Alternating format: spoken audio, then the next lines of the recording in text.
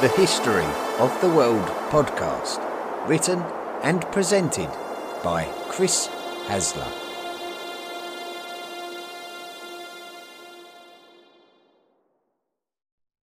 This is the History of the World podcast, unscripted.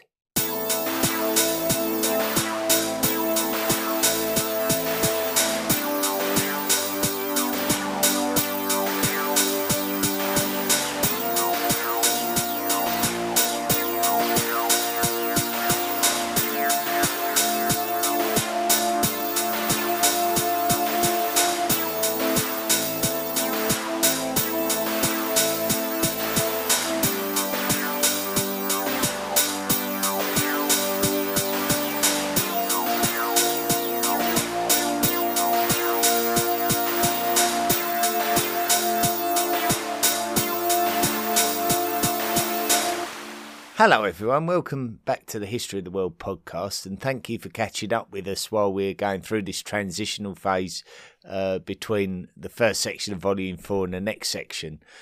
Basically, we've just had a couple of months off really. There's been a lot going on in my own personal life that I've had to look after, things that I've done, and I have been writing, don't worry, I have certainly been writing during this period, so I've got a good bank of episodes ready to be rolled out. As a consequence, you'll be pleased to know that we're going to be probably publishing our next proper episode in 2 weeks' time. So you've got like a target now to sort of look forward to. And it's been a long time coming, and I apologise for that. I apologise. I've sort of been out of the country, been travelling around a little bit and looking after one or two things myself, and now I'm sort of back ready to go again. Just to let you know, and I think I've mentioned it a few times in the past, that one or two of the episodes that we're going to be publishing are going to be outside of the normal timeline, and this is because one of the History of the World podcast Illuminati rewards are to commission your own special episodes. So we write them and we just include them in with the other podcast episodes essentially, but we distinguish them by calling them special episodes. And so we've got a few coming up actually. We've got the first episode, which I believe that we're going to be publishing in 2 weeks' time, will be about the Khoisan cultures of Africa, which is an incredibly important culture that really dates back to the beginnings of humankind, of modern humankind, we could say. So, like in terms of the relationship between human haplogroups, which is essentially how we speciate from each other as human beings. The Khoisan are the most distinct humans in the entire world, and that's sort of hard to get your head around, but we'll explain that a bit more detail during the episode. Of course, the Khoisan play a very relevant part in the politics of South Africa these days, and also Botswana, as well as Namibia and southern Angola. So there's a lot of African countries that that have a relevance to this subject as well. So it will be incredibly interesting to cover that topic. Other episodes that we're going to be commissioning is going to be like a whirlwind history of Crete, which has been a challenge, I can tell you, to try and squeeze that into one episode. There's such a lot to tell with the story of Crete, not least of all going right back to its ancient trade significance. The first major culture of Europe was centred on the island of Crete. We've already covered it during this podcast, the Minoans. And then right the way through to the role that Crete played in the independence of Greece and the Greek Civil War. Very, very significant in terms of its identity in relation to its mother country of Greece. So that's going to be incredibly interesting. And you're going to need to sort of focus in on that one because there's such a lot of history to tell in such a short amount of time. We're creating an episode about this volcanic winter of the year 536. When we look at so some people describe the year 536 as the worst year in human history, and there is significant evidence of there being a volcanic winter that was caused by an eruption in and around and probably in the year 536. Although we haven't been able to pinpoint the exact location of this eruption, there are theories that we can sort of dip into. It's going to be one of those mysterious episodes, a bit like the late Bronze Age collapse, where we're looking at evidence and trying to point our finger into the right direction in terms of where this strange event in history actually came from, and it's not talked about a lot, and it's so it's going to be interesting to see, to look at the evidence and to monitor the potential impact when we look at the history of the 6th century. So that will be good. We've also had a recent request for an episode on the New Netherland, which was one of the first colonies, European colonies of North America, and of course gave us New Amsterdam, the city of New Amsterdam, which we know today as New York. So we're going to be looking at the origins of the whole region and the city of New York, which is very interesting because I go to New York quite frequently myself. So very relevant in terms of sort of my passion for American history. And then also we've got a couple of episodes that relate directly to Volume 4. So we're going to insert them into the Volume 4 story. So there'll be the first 2 episodes when we return to Volume 4, which will be episodes 29 and 30. We're going to be looking at 2... You could say they're somewhat interconnected. 2 sort of cultural developments of the medieval world. And firstly, we're going to be talking about the communications of the medieval world. How did people communicate, and all of that sort of thing? How did messages get passed between kingdoms? And although there's not much direct evidence, there's a lot of evidence that we can summarise an opinion about what we think might have been the case, and certainly piece together. So it's very hard to generalise because the world is such a vast place, and we find that some places advance quicker than others globally. We will see that in the other episode about medieval weaponry, where certainly the resources and the requirements for advancement of weapon development in the medieval world was different wherever you went in the world, whether it be the Far East, whether it be the Americas, whether it be Europe. So quite interesting to look at that and talk about it and open our minds to the possibilities of what was going on in the world of our ancestors. So that's all to look forward to. Listener messages and reviews I'm not going to do today. I'm going to do that tomorrow. So there's going to be a couple of back-to-back unscripted episodes. So this one is today's, and then in 24 hours' time we'll be releasing another one. I'm going to take the opportunity today just to fill in a gap where a couple of people have asked me questions. So this is also a reward for the History of the World podcast Illuminati members, where if you don't want to spend all that money in commissioning a special episode, there is the means to be able to ask me a question that I can answer over the airwaves for you. One of the questions, so sometimes I get asked questions which I really struggle to answer just because of my lack of knowledge, and sometimes there's a lack of information out there. So I'm going to be sort of tackling another question tomorrow as well. But this question for today is going to be about the country of Switzerland. Diane Timmerman from Utrecht in the Netherlands wrote in to say, how do you think Switzerland succeeded to make a pseudo-federal state so early in history? Or is there not much difference with other communal alliances in the Middle Ages? Well, in order to answer that question, I need to sort of probably explain the origins of Switzerland, and somewhat. So it's quite a unique country in terms of how it was created, how it advanced and survived throughout the ever-changing world of Europe, and how it's still somewhat a unique country to this very day. So let's have a look at how Switzerland was formed and try to answer that question.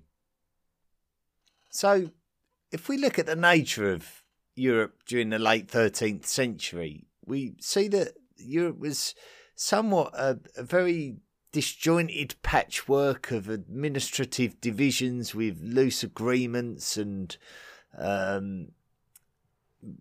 essentially, different degrees of overlordship. It was not uniform. Let's put it that way.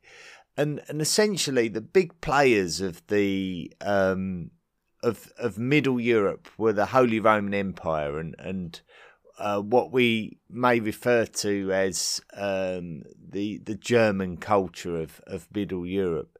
They were the kingpins really of Europe, and everyone was sort of wary of their overlordship, and they were the powerhouses of Middle Europe. And what we found is it around Lake Lucerne, which is sort of within the modern country of Switzerland, there was a town called Schwyz, which is still there to this day, of course. And the town of Schwyz is where we get the modern name Switzerland from. So Schwyz was very fundamental in terms of striking up an alliance with two of its neighbours. And Schwyz in itself was a canton, which is like a very small administrative division. And the Federal Charter of 1291 formed an alliance between three of these forest cantons, which were Schwyz and two of its neighbours, Uri and Unterwalden. And they basically formed a pact against the aggressions of the Holy Roman Empire. Now, the local enemies of the Schwyz were the Habsburgs, who were representative of the German Confederacy, if you like.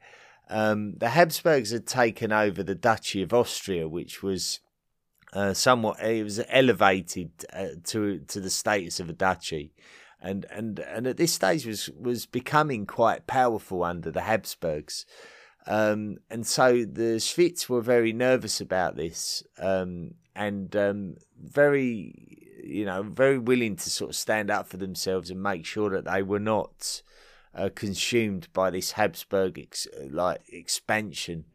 And it ended up in quite a significant battle.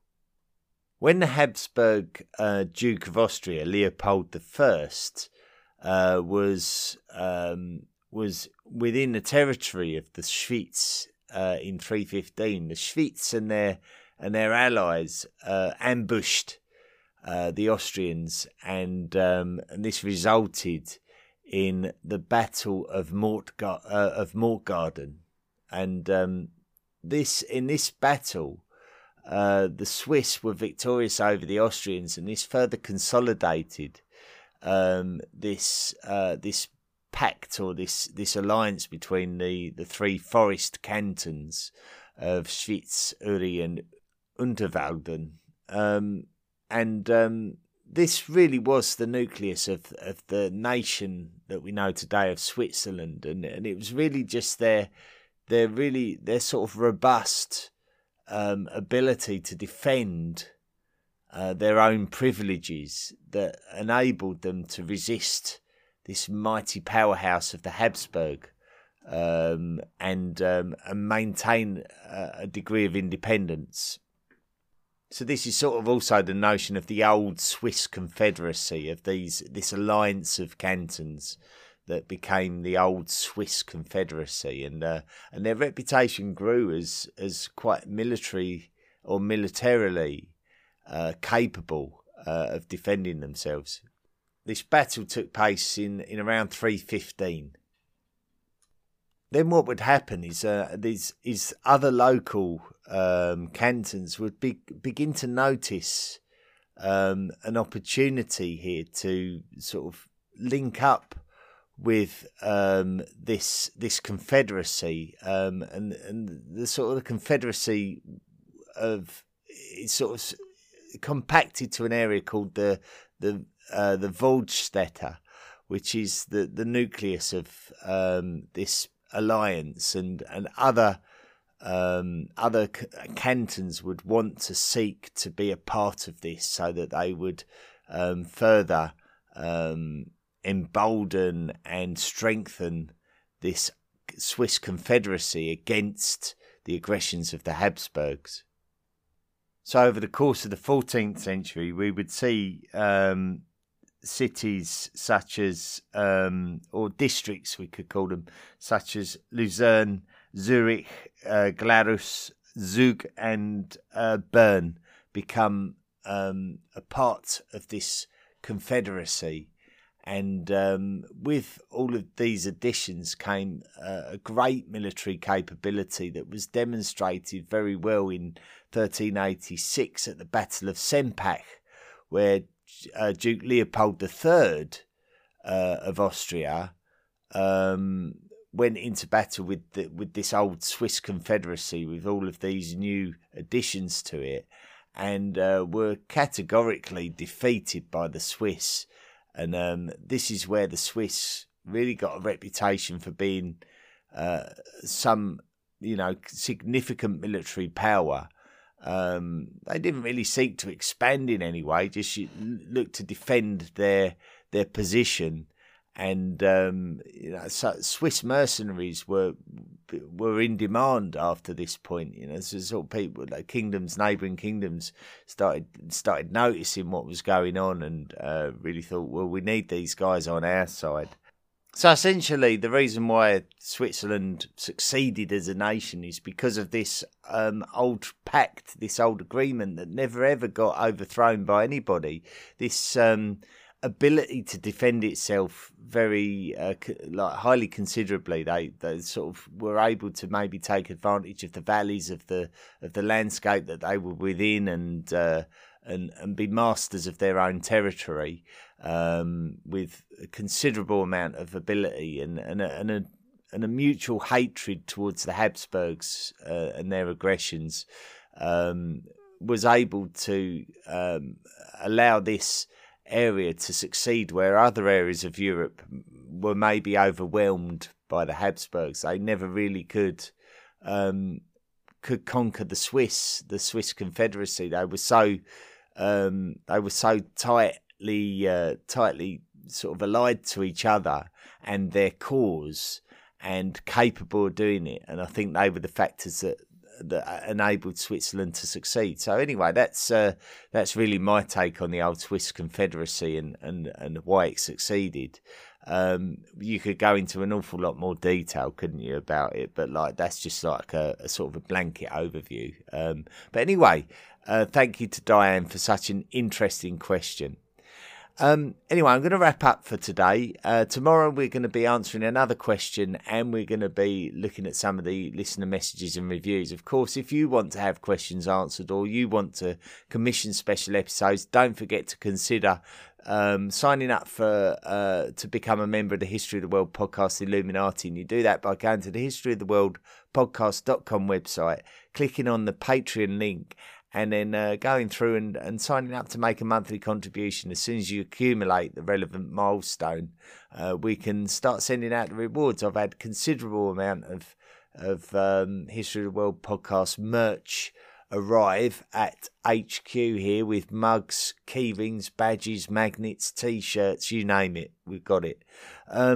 we also have a merchandise website which just needs updating, but you can certainly get merchandise that you can purchase yourself. If you go to the historyoftheworldpodcast.com website and click on merchandise, you can actually get a range of products there that have got the History of the World podcast logo on, certainly for volumes 1, 2 and 3. I just need to create the volume 4 merchandise for those who want to maybe purchase a gift for a friend or anything of that nature, or even a gift for yourself. But anyway, that's it for today. Until tomorrow, thanks for listening and be good. The History of the World podcast, written and presented by Chris Hasler. Please consider making a financial contribution by going to the historyoftheworldpodcast.com website and clicking on the Patreon link. Email the show at historyoftheworldpodcast@mail.com.